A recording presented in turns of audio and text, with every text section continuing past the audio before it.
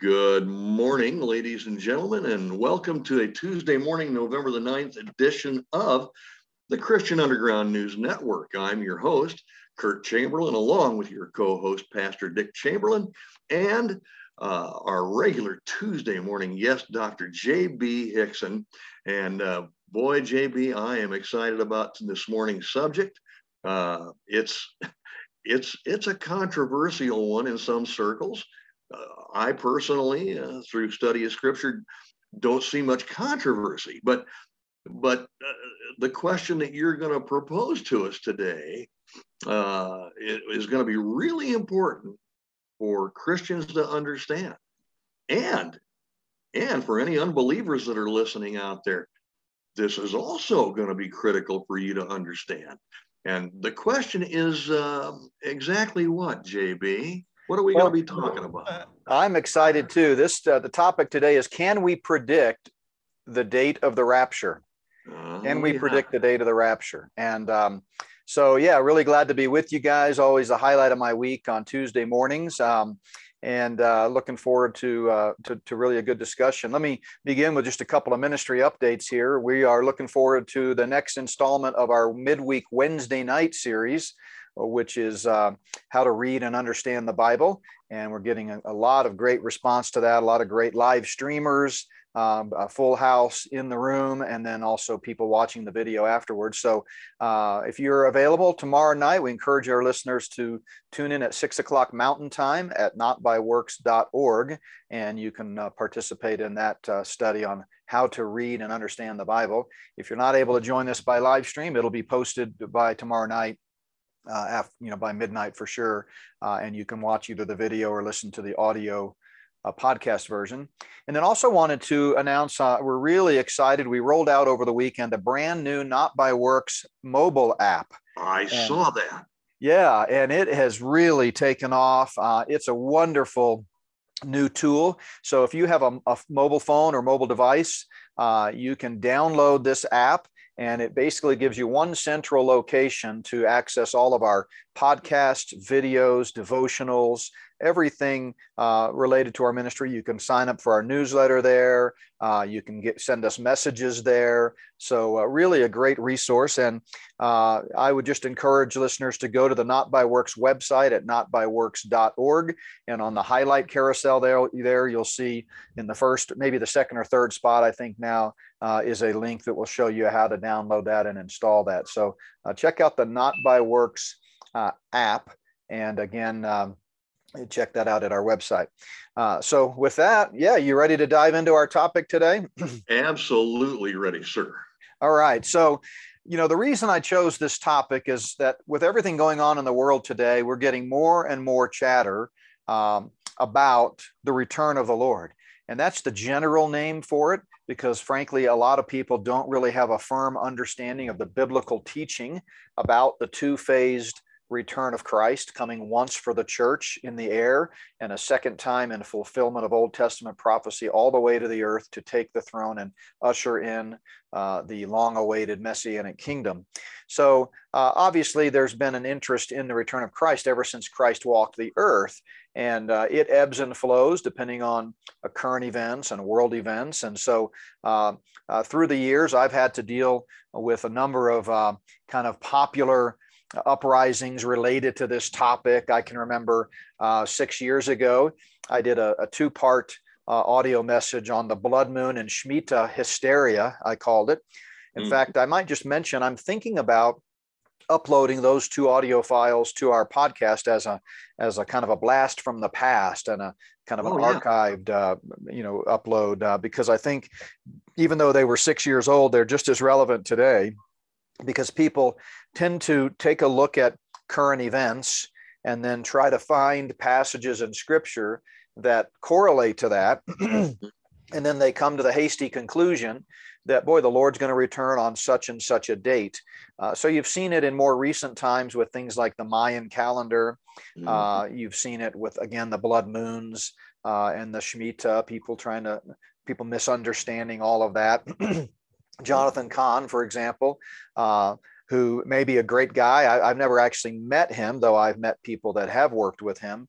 And I've read some of his stuff, not questioning his integrity or in any way personally attacking the man, but his hermeneutic, his method of handling scripture is really off the reservation. And so he takes passages that really have nothing to do whatsoever with prophecy or eschatology or the return of Christ, and somehow twists it to make it, into some type of a date setting approach. But, as we've said, this is nothing new. We could go back to the Millerites. We could go back to all through, history, and people have eagerly looked for the return of the Lord, which that's a good thing. People, even in the early days of the church, were eagerly anticipating the return of the Lord, as they should have, because he said that I will return. And but unfortunately, as with most doctrinal errors, when we get our eyes off of the scripture and onto the newspaper headlines, we end up kind of going astray. So I thought it would be good to sort of phrase the question this way: can we predict the date of the rapture? Because so many people are trying to do, just that. And so what we'll do is I'll just kind of walk through a sort of a history of this notion of the rapture, and then get to scripture specifically and show you why the rapture, the return of the Lord to rescue the church from this present evil age, is a mystery previously unknown in the Old Testament. And it is also imminent, meaning that it will not happen at a predicted time. It will happen at a time known to no one. And there's no possible way that we can predict the date of the rapture. But I feel like to begin with, because I know having spoken for so many years at different prophecy conferences and across the country, that there are always people out there who do not believe in the doctrine of the rapture. They do not see two returns of Christ in the future. They just see one. They do not see a distinction between the church and Israel and God's program with each. And so I thought I would start out by addressing that topic and making sure that we at least spend a little bit of time making the case for the fact that there is going to be a rapture and that it is distinct from the second coming of Christ to establish his kingdom. So one of the biggest arguments that I hear all the time about, from those who don't believe in the rapture, is that this is a novel view that only arrived on the scene in the last 150 years, that John Nelson Darby was kind of created it. In fact, people even go further to claim, and it's completely been debunked. So if you hear this argument, you need to recognize you're listening to a lie. It's widely been shown to be a made-up lie, but a lot of people still make the tired old argument that Darby got this alleged information about the rapture from some demonically possessed woman who, revealed it to him or something like that. Yeah. And my good friend and colleague, Dr. Tommy Ice, has done a great job from an academic perspective of kind of showing that is simply not even close to the truth. So, right. But the bigger point here is that when people say that the rapture originated with Darby, or the belief in the rapture, or that somehow it's a product of the last 150 years, they really don't know what they're talking about, with all respect. The rapture is a term that refers to the sudden catching up of believers to meet the Lord in the air and be rescued from this present evil age before the great outpouring of God's wrath in that final, 7-year period. So if you go back through history, and by the way, the key passages, and we'll come back to this, in the Bible that speak of the rapture, and the term rapture is a biblical term. It's used in 1 Thessalonians 4 in the Latin translation that Jerome made of the Greek New Testament. He chose that word rapire, which is where we get rapture, to translate the Greek word harpazo, which means catching up. So it's clearly a biblical word. It's used in 1 Thessalonians 4, 13 to 18. And that passage is one of the key passages on the rapture. But we also look at passages like 1 Corinthians 15, John 14, 2 Thessalonians 2, Titus 2:13, and others where the doctrine of the rapture is taught. And we'll come back to some of those here in just a moment. But if you think about the doctrine of imminency, and by the way, we have a DVD and a digital download video entitled "The Imminency of the Rapture." So if someone wants to study this in more detail or watch a video version of some of the material I'm going to be talking about today, I encourage you to go to the Not by Works store, and you can get to that from our website or from our app. But let's define the doctrine of imminency. That term imminence, people often misspell it because there are three different words that sound alike. There's imminence with an A, meaning inherent, intrinsic, innate. Sometimes in the Catholic Church they call the Pope His Eminence in that sense. And then you've got eminence, which is meaning important, renown, and that's spelled with an E at the beginning. But we're not talking about either of those words, imminence. We're talking about the word imminence, I-M-M-I-N-E-N-C-E, which means at any moment or at any time. So when we speak about the biblical doctrine of the imminency of the rapture, we're speaking about the doctrine that the rapture could happen at any moment, at any time. It is the next great prophetic event that will occur in the world. Nothing has to happen before it. It does not happen as part of a sequence of prophetic events. It is the beginning of the prophetic fulfillment of the end times. And so it cannot be predicted. But back to the historical argument, again, people say, well, nobody believed in the rapture throughout human history, and this was all just made up 150 years ago. Well, that's simply not true. If we ask the question, has the church always expected an any moment return of Christ, or has the church always believed in a two-phased return of Christ, once for his church and once for Israel? The answer is a resounding yes. And so I want to just briefly here at the outset spend a few minutes talking about the historical, tracing the historical view of the doctrine of the rapture. And we want to start in the first century and then go all the way up to the modern times. So obviously the first place to start is during the life and ministry of Christ. And in 33 AD,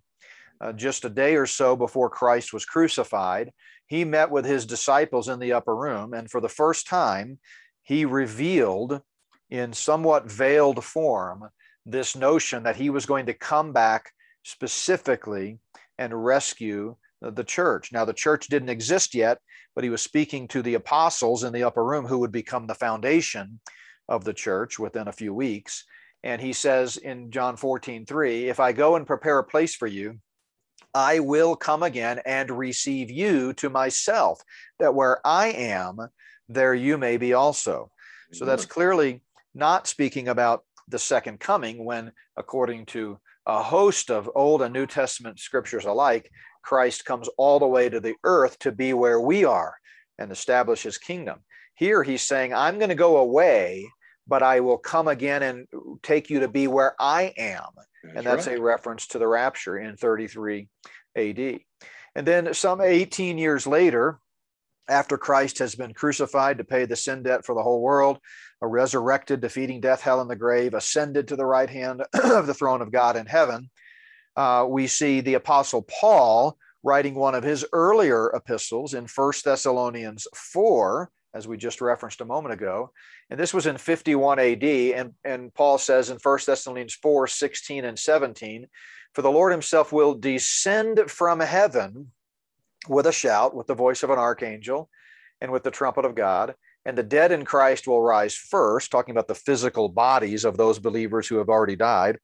But then he says, then we who are alive and remain shall be caught up together with them in the clouds to meet the Lord in the air. Same thing that he said to the disciples 18 years earlier in the upper room, that we're going to meet him in the air, in the clouds, that where he is, we may be also. And then he says, thus we shall always be with the Lord. So that's in 51 AD. Now moving forward another 5 years in time, we see Paul writing his first letter in Scripture to the Corinthians. And in 1 Corinthians 15, 51 and 52, he says, behold, I tell you a mystery. We shall not all sleep, but we shall all be changed. In other words, not everyone's going to have to suffer physical death. Sleep there is a euphemism for death, because there will be a generation that is caught up to meet the Lord in the air. And he goes on to say, in a moment, in the twinkling of an eye, at the last trumpet, for the trumpet will sound and the dead will be raised incorruptible. So that's another reference to the rapture in 56 AD. So this is during the time that the New Testament was still being written, the apostolic age, but we already are seeing God revealing through the pen of the apostles more information about the doctrine of the rapture. And by the way, in 1 Corinthians 15, that reference to the last trumpet has caused some Bible students to go astray because they assume that every trumpet refers to the same thing in Scripture. But of course, we know this is not true. There are many references to trumpets throughout human history at various key moments of time when God intervened directly in the affairs of mankind. Trumpets are often the signal of that. So there's absolutely no justification for assuming that the trumpet that sounds at the rapture is the same as the trumpets that will be sounding for judgment during the tribulation period. But then we see going forward another 10 years. So now we're at 66 AD when Paul wrote his letter to Titus. And he says, we are looking for the blessed hope and glorious appearing of our great God and Savior, Jesus Christ. And you'll notice in each one of these rapture passages that we're tracing through history here, it's clear that he's not speaking about a full-fledged return all the way to the earth to take the throne in the rebuilt temple, because he uses phrases like, receiving us in the air and meeting him in the air and the appearing of our great God and Savior, Jesus Christ. In the clouds is another reference. Yeah, in the clouds. Exactly. Sure. So, and then at the end of the first century, John the apostle, the same one who was in the room in 33 AD when Jesus first unveiled this notion of a separate return just for his church, John writes in 90 AD, give or take, we don't know the exact date, but that's within a couple of years. He says, now little children, abide in him, that when he appears, we may have confidence and not be ashamed before him at his coming. Now, John is talking there about abiding, which is something that Jesus spoke of extensively in the upper room. And the word abide is the Greek word meno, and it means to remain close to be in fellowship with, to remain intimately close. And if you recall, Jesus had told the disciples in the upper room, this would be 60 years earlier nearly, that he was going to be going away, but they needed to stay close to him, and the Holy Spirit would come and he would help be their comforter and he would guide them and teach them. And so John is simply echoing the same thing that Jesus told the disciples. And by the way, Jesus also told the disciples in that same upper room conversation that the Holy Spirit would help bring to their remembrance the things that he was saying to them right then. And so 60 years later, we see the fulfillment of that when the Holy Spirit prompts John to write about abiding in Christ and how important that is. But back to the verse in 1 John 2:28, he says, abide in him so that we will have confidence and not be ashamed before him at his coming. Now, if we could predict the precise date of his return based on a sequence of events that God reveals in Scripture, then John wouldn't really have to say this, would he? Because we could sort of eat, drink, and be merry until that specific appointed time came, and then straighten up and be ready to receive him, right? Yeah, we can give ourselves 2 weeks notice. Yeah, exactly. Great way to put it. It's like when we were kids and our parents would, leave us home when we got a little bit older, and they'd go out for a night, for a dinner or something, and they'd say, "Now we're going to be back by 9." So we would wreak havoc and go crazy up until about 8:30, and then we'd say, "Hey, the mom and dad are going to be home pretty soon. We better clean this place up. We better put all the toys up and put the dishes in the dishwasher, right?" So, but the very fact that he is cautioning us to abide in him and be prepared indicates that his coming is imminent, meaning it could happen at any moment. So we certainly see, and that's just a brief overview, but in the first century, during the time of the writing of Scripture, we certainly see clear biblical evidence of a sudden catching up of church age believers to meet the Lord in the air.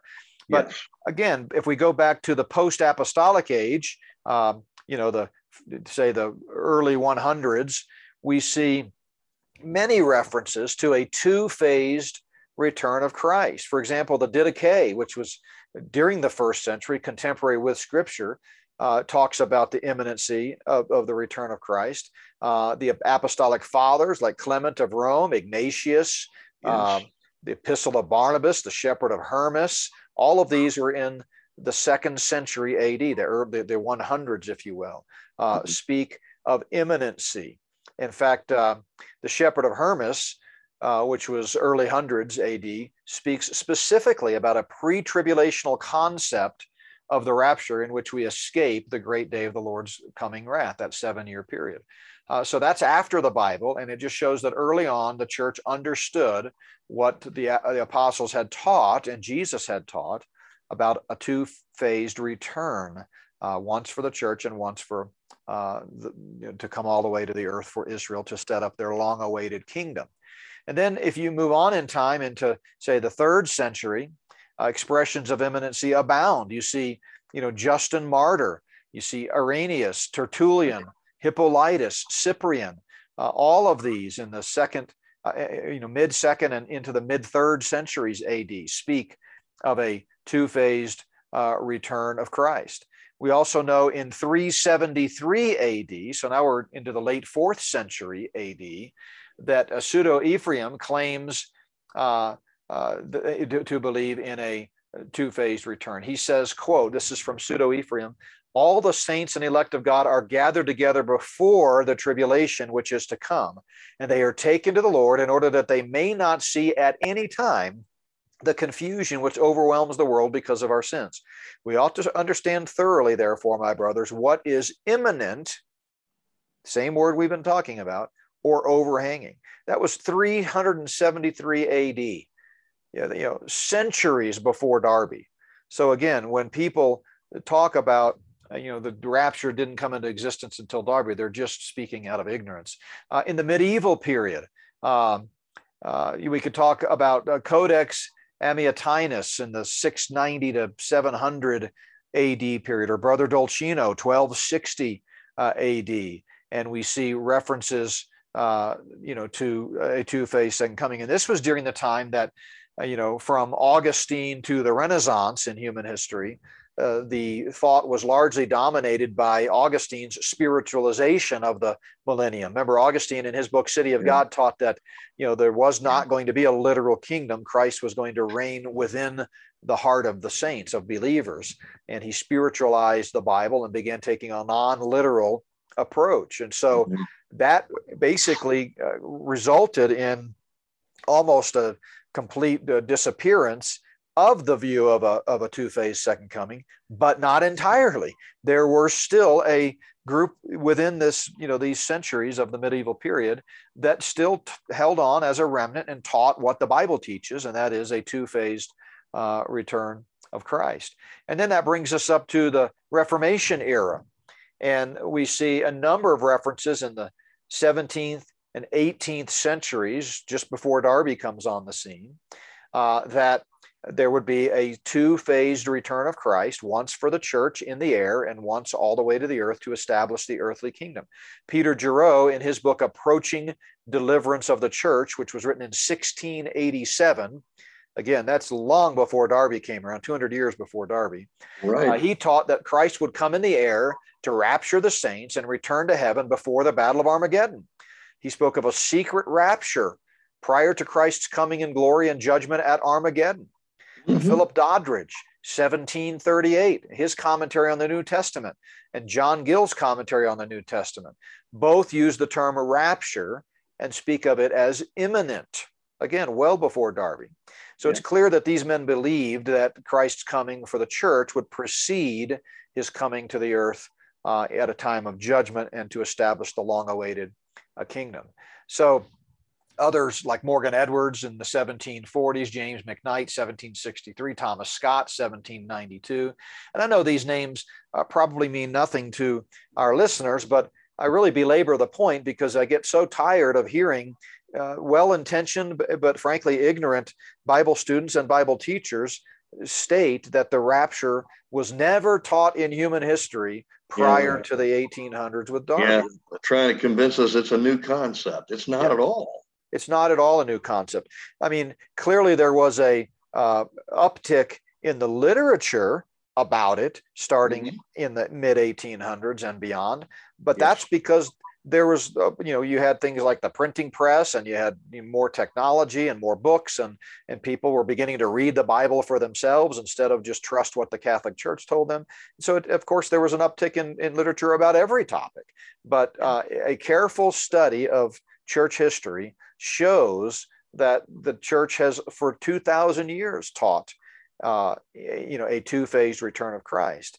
And I might hasten to add, because otherwise a Pastor Dick over there might rebuke me, that we're not suggesting that church history is the definitive ruling on the matter of whether there's a two-phased second coming or not. The Bible teaches it. That's what matters most. And that's why I started with the Bible.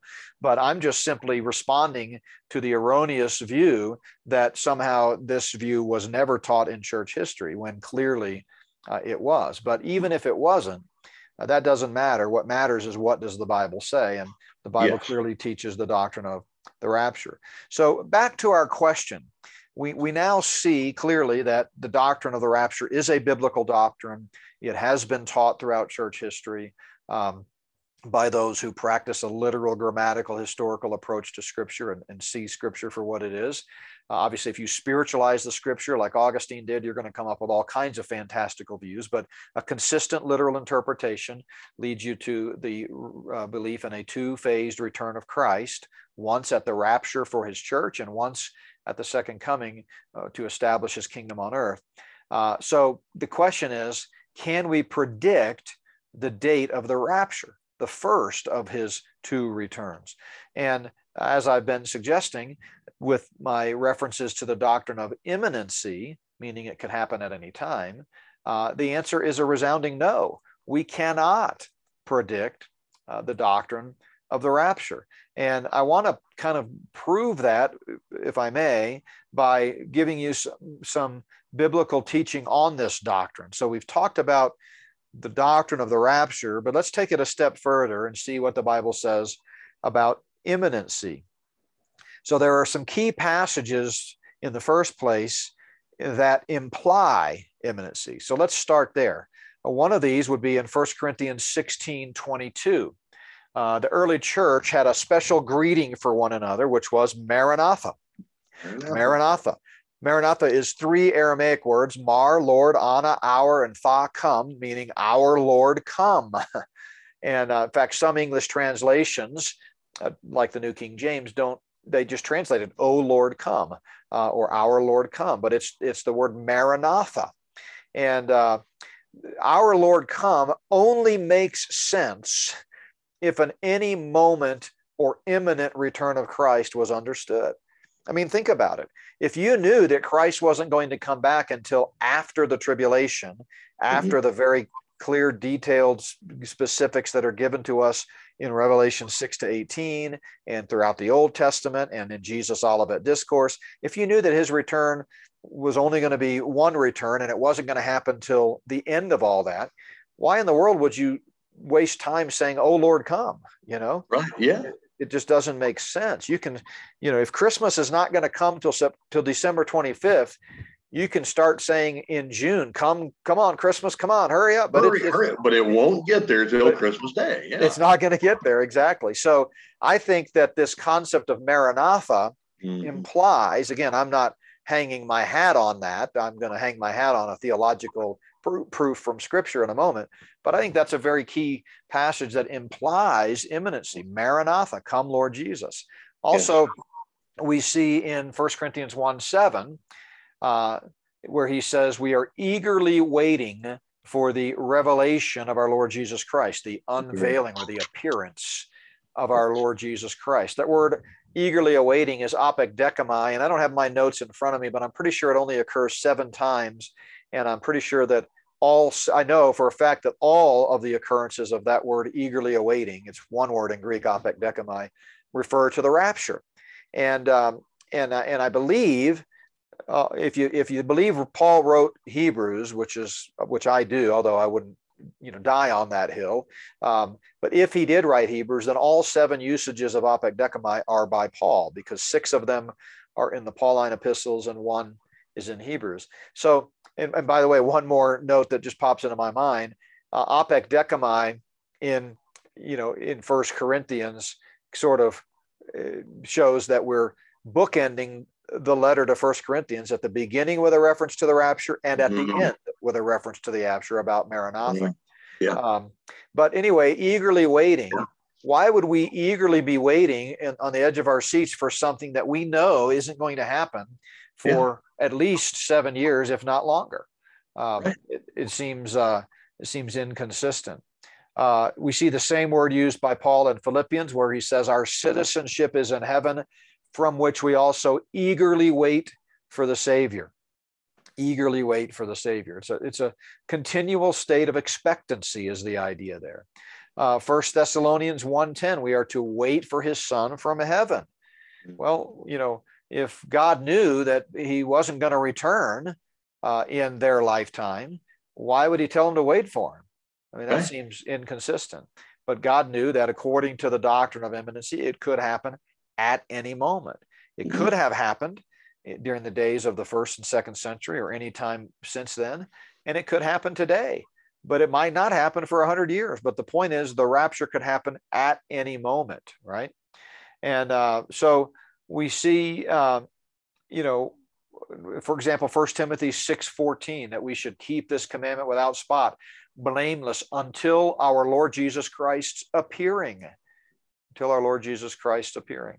So again, the reference to the blessed hope.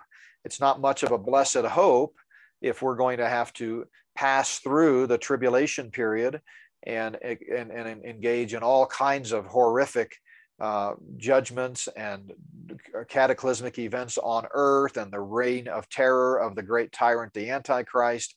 That's not something to be hopeful about, but it is hopeful if we're looking for the glorious appearing of our Lord and Savior to rescue us from the day of the Lord's wrath.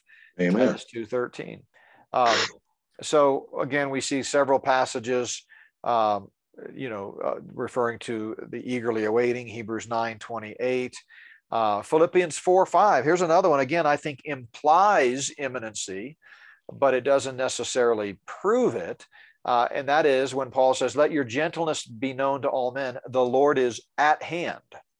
Yep. Well, you can't really be at hand unless you're expected at any moment. If you're not going to be coming for several years, which is the alternative view, then you're not really at hand.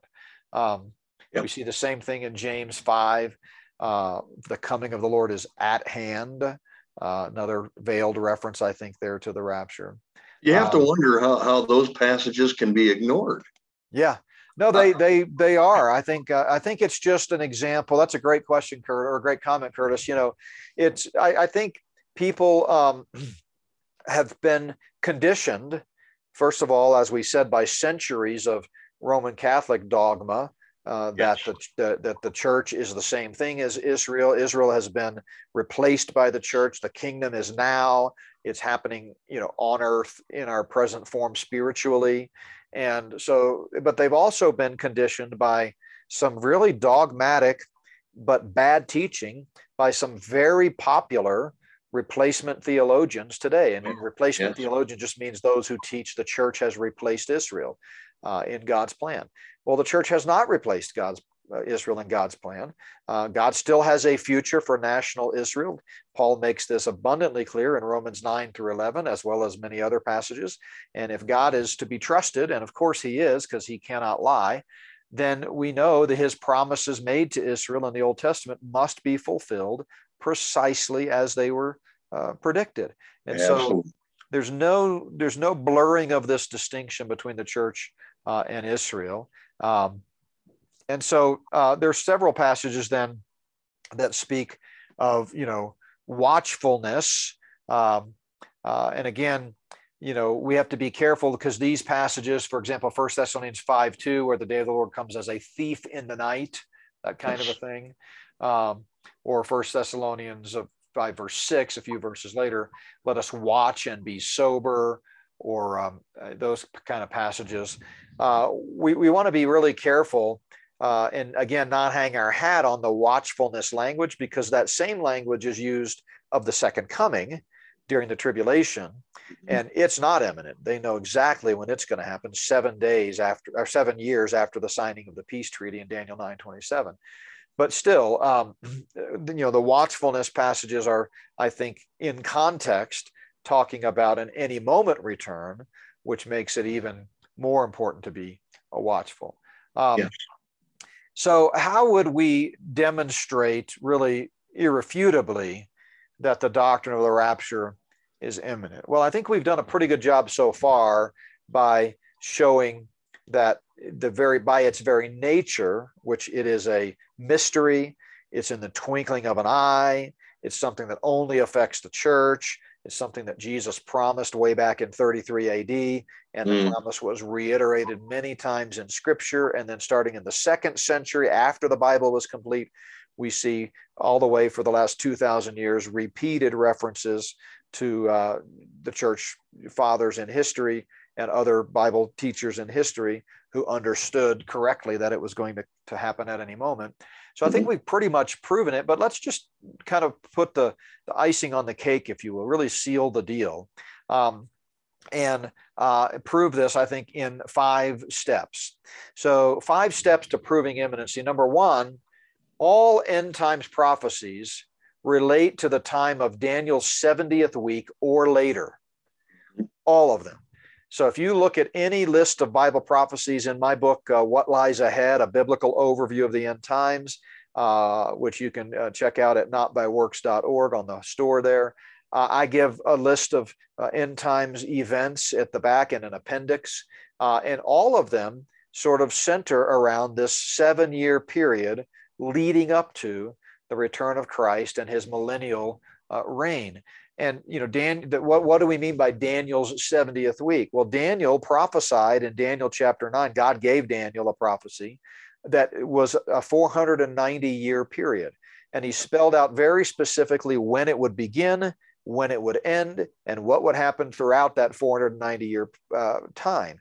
And we know specifically from the Daniel 9:24-27 that the first 483 of those years have already been fulfilled, and they ended with the time of Christ at his first advent.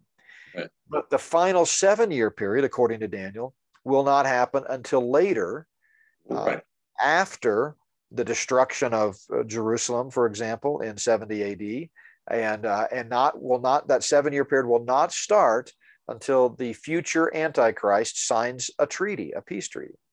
So 7 years that first 7 years kind of kicks off all that's going to begin to unfold in biblical prophecy. And I know we've talked about before on this program that, roughly 33% or so of the Bible is prophecy, and half of that has not been fulfilled. It's unfulfilled.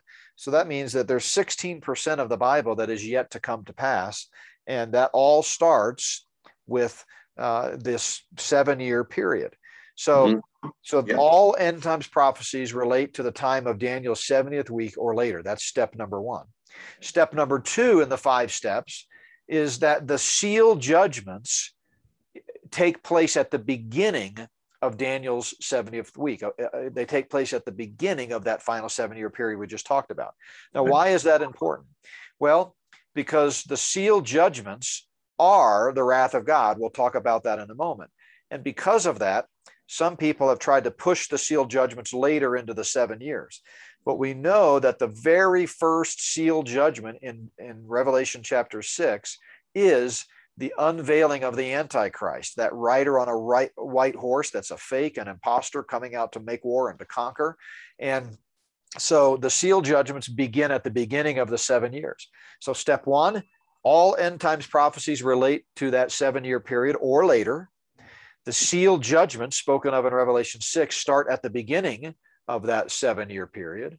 Step number 3, and this is crucial, those seal judgments comprise the prophetic wrath of God. They are the wrath. The wrath begins at the beginning of the 7-year tribulation.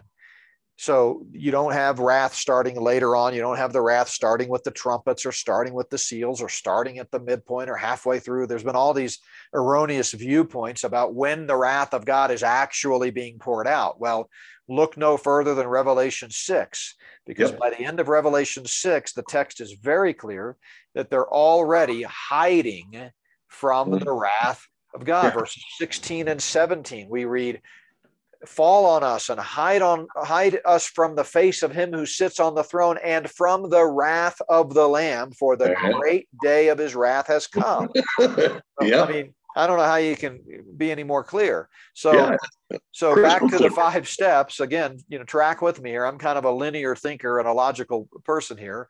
But step 1, all end times prophecies relate to that final 7-year period or later. Step 2, the sealed judgments take place at the beginning of that 7 years from day 1. Step 3, the sealed judgments comprise the prophetic wrath of God.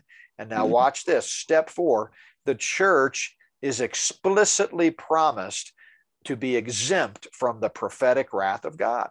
Yes, Lord. Again, 1 Thessalonians 1:10, he delivers us from the wrath to come. 1 Thess 5:9, God did not appoint us to wrath. So clearly, if the church has to be gone before that 7-year period begins, then step 5, the rapture must occur before Daniel's 70th week starts, which makes it imminent. We have nothing else in Scripture that says anything about something that has to happen before the rapture. We have 16% of the Bible that speaks of end times prophecy, starting with the Antichrist and his 7-year reign of terror and everything else associated with it and beyond that. And then we have a separate teaching that was a mystery, meaning something never before revealed until God revealed it in the New Testament, that relates only to the church. And we are promised that we would be rescued before the terrible day of the Lord's wrath. So no pun intended, JB, but so literally the rapture is up, the date of the rapture is up in the air. It really is. Okay. Yeah, that'd be a great book title. The date of the rapture is up in the air. I like that. Okay. So yeah, no, that's exactly right. We just don't know. Now, let me conclude our time together here by talking for a moment about the distinction between a fulfilled prophecy and setting the stage for the fulfillment of prophecy. Okay. So this is what separates what I call the sensationalists or the date setters within Bible prophecy movement from guys like me, who are, futurists. We believe that these prophecies are going to come true, but we do not take it so far as to set dates. The sensationalists will look at things happening and claim this is the fulfillment of that, if you will. For example, they'll take passages like Psalm 83 and claim that it is somehow a prophecy, first of all, which Psalm 83 is not a prophecy. There's nothing prophetic in Psalm 83. It's simply a declaration in history. But they'll kind of pull out of there the references to different geographic regions, and then they'll correspond that or correlate that with today and some of the things happening. And they'll say, see, this is the fulfillment of that. Or they'll do the same thing with Ezekiel 38 and 39 and say, well, we see Gog and Magog happening. Or they'll do things like Jonathan Cahn has done with an obscure Old Testament text that has to do with agricultural laws, the Shemitah, and somehow turn it into a Bible prophecy about the rapture, even though the rapture is never even mentioned in the Old Testament. It was a mystery. We know that. Paul tells us plainly it was a mystery, meaning something previously undisclosed in the Old Testament. We do see pictures of it in the Old Testament, but they're only pictures. Enoch walked with God, and then he was not. He was. Yeah, it depends what you mean by picture. I don't see that as a picture of the rapture per se, but we see examples of things that will be similar to what the rapture is happening. Yes. So the concept is not unheard of, but right. I don't believe that Enoch is some kind of a typology of the rapture. I hold the view that typology can only be self-declared. So if the Bible calls it a type, it's a type. Otherwise, it's just our own observation, and it's can be unique, it can be interesting, it can be catch our attention, but we can't state with authority that it's a typology, and same thing is true of Enoch. But in any event, you're right, we do see Old Testament examples of similar concepts. So, when we come back to this concept of people taking passages, out of context and somehow, suggesting that this is that, they are saying that a certain passage is being fulfilled, when in reality, the next great prophetic event that will be fulfilled is the rapture. And there is nothing before that. So it's not like the rapture is number 3 or 4 or 5 on the list of future Bible prophecies. It's number 1. And that's because of the doctrine of imminency. However, we can justifiably and appropriately look at the signs of the times, as Jesus tells us to do, and as he rebuked the first century Pharisees for not doing. And we can sort of see how the stage might be getting set for future events. And if we see the stage being set for future events, we can speculate, and that's all it is, but we can speculate that if those future events are getting ready to happen, the rapture must be happening before that, because the Bible teaches it's going to happen before that. Right. So it might seem like we're splitting hairs here, but it is an important distinction between setting the stage and fulfillment. So as we, for example, you and I have talked a lot about this pandemic and all of the World Economic Forum and Klaus Schwab and all Bill Gates and the evil, Satan worshipers like Tony Fauci, literally a Satan worshiper, that are out there, promoting this technology of this experimental bioinjection, and how that technology could very easily be the kind of technology that the Antichrist might use for the mark of the beast. Not saying in any way that this is the mark of the beast. The mark of the beast won't even come into existence until after the rapture and after the Antichrist has taken charge of the world.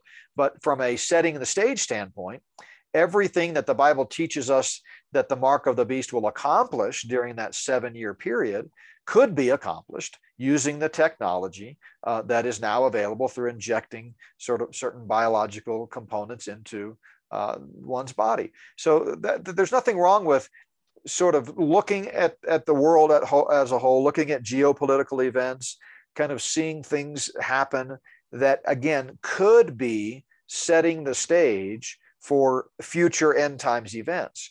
And as we contemplate that, then we just need to keep in the back of our minds that if that's true, if these types of events appear to be getting closer, the ones that are predicted, then that means by necessity the rapture must be even closer, because it has to happen before all of that based on the authority of Scripture.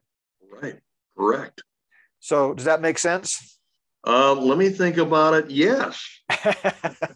You didn't have to think very long. No, I didn't have to think very long, because you laid it out very clearly. This, like the question I asked you a little earlier, I'm wondering how a lot of these passages that speak so clearly of the rapture as not just a concept, but an imminent occurrence can be ignored by so many. And you're right, JB. People have been kind of duped by Reformation, Reformed theologists and replacement theologists. It's stunning that there is so much evidence for it, and yet it's still being ignored. Yeah, again, I think people, it's the old Mark Twain concept. It's easier to fool people than to convince them they've been fooled. And once they've latched on to this replacement theology concept that the church is Israel, there's no future Davidic reign of Christ, there's no future temple and kingdom and throne and geographic boundaries as clearly spelled out in the Old Testament, then it's hard to convince them. But I do believe, I've been preaching for 32 years, and I have seen people who previously had bought into the lie that the church has replaced Israel and there's only one return of Christ for all of his people after the tribulation. And I've seen them come around and recognize just through reading the Scripture that the Bible teaches otherwise. And that's what I would like to encourage our listeners about, is don't just take my word for it. I'm not trying to convince you of anything. I'm just telling you that a plain, normal reading of Scripture and a survey of church history shows pretty clearly that Christ is going to return in two phases. Once for his church, which could happen at any moment. And that's why there's an urgency to the gospel. That's why we need to share the gospel. And if you're listening to this program and you've never trusted in Christ and him alone for salvation, today is the day of salvation. Amen. Because if you don't believe the gospel today, it's going to be exponentially harder to believe it after the church is gone and when the Antichrist's reign of deception reaches unprecedented heights. And so today's the day. I encourage you, I implore you, be reconciled to God through faith alone in Christ alone. I think, read the Bible for yourselves and you will see that Christ is going to return twice, once for the church at any moment, and then a second time with the church, coming back with him, Revelation 19, to help rule and reign as promised. Multiple passages in the New Testament talk about how believers from this present church age will rule and reign with Christ. Jesus told the disciples, for example, that they would sit on 12 thrones with him. We see the church represented in 24 thrones around the throne in heaven during the tribulation, the 24 elders. We see references in Hebrews and also in Luke 19, where the church is promised to be put into positions of authority with Christ in the kingdom. So we don't, we will come back with Christ at the second advent, but prior to that, we will be rescued when we are caught up together to meet the Lord in the air at the rapture. Amen. Amen. Wow. We're supposed to love his appearing, and buddy, I'll tell you, I've loved hearing this today, JB. Thank you for cementing these facts for me. And here at the Christian Underground News Network, we have also implored our listeners, don't just take our word for it. We're with you on that, JB. We encourage people to dive into the word themselves and verify what we're telling them is the truth. What the scripture says is true. So, listeners, right, don't take our word. Look into it yourself. Look into it yourself. We encourage that, absolutely. Now, JB, we thank you for this hour, and I'll tell you what, that was an encouragement to me. We're told to comfort one another with these words, and listen, it is comforting, isn't it? It Amen. Really, truly is. I only got one period to put on the sentence. Yeah. Even so come. Even so come, Lord Amen. Jesus. You bet. Amen. Amen. Hopefully, we'll see you again next week. But before we sign off, we want to remind our listeners that number one, they can hear you midweek on Wednesdays, live stream from Plum Creek Chapel in Sedalia, Colorado at it's 6 o'clock Mountain Time? That's right. Okay, so you can live stream JB's directly from his church. This is live, uncensored. It's great stuff always. And Wednesday night, 6 p.m. Mountain Time. You can tune in and get some great Bible teaching at JB's church. So don't miss it. Yeah, don't miss it. And next week on this interview, our regular Tuesday morning time with Christian Underground News Network, I think we'll go ahead and announce that we're going to do another Q&A like we did once before, and encourage people between now and then to reach out to you at Christian Underground News Network or me at notbyworks.org. You can email us or reach out to us by messaging us through the app, the new Not by Works app. And again, I encourage you to check that out. The simplest way to find it would be just to go to our website, notbyworks.org, and watch for the scrolling announcement about the new app. Click on it, and it'll tell you how to download it. But one way or the other, reach out to us with your questions, and we'll compile a list. And then next week, I think we'll dedicate the whole session to the theological Q&A. I think it's a great idea. I think our listeners would appreciate that and enjoy it immensely. I know I would. So, yeah, I'm looking forward to next Tuesday morning. And questions about current events or biblical doctrine. It doesn't matter. Yes. Wide open. We would love to talk about some of the things happening in the world around us. But whatever the Lord puts on our listeners' hearts, we want to dialogue about it. Amen. And our listeners know that whatever we talk about, whether it's history, whether it's contemporary society, whatever, we always view all of it through the lens of Scripture. That we will not do it any other way. We promise you. We guarantee you that. Amen. Amen. All right. Now, don't forget also, listeners, that we're going to be have some more great Bible teaching from Pastor Dick coming this Saturday morning, and then also on Saturday evening with our great friend Lucas Doremus. Listen, you can't beat this lineup. We've got Dr. J.B. Hickson on Tuesday morning, Pastor Dick Saturday morning, and Lucas Doremus on Saturday evening. You can't beat it. Yeah, you're getting some of the best Bible teaching in the world right here at the Christian Underground News Network, and we're very, very uplifted to be able to present it. And JB, I want to thank you again for being a member of our team here, and we are incredibly blessed to have you, sir. Well, the pleasure Thank you so much. The pleasure is all mine. All right, my brother.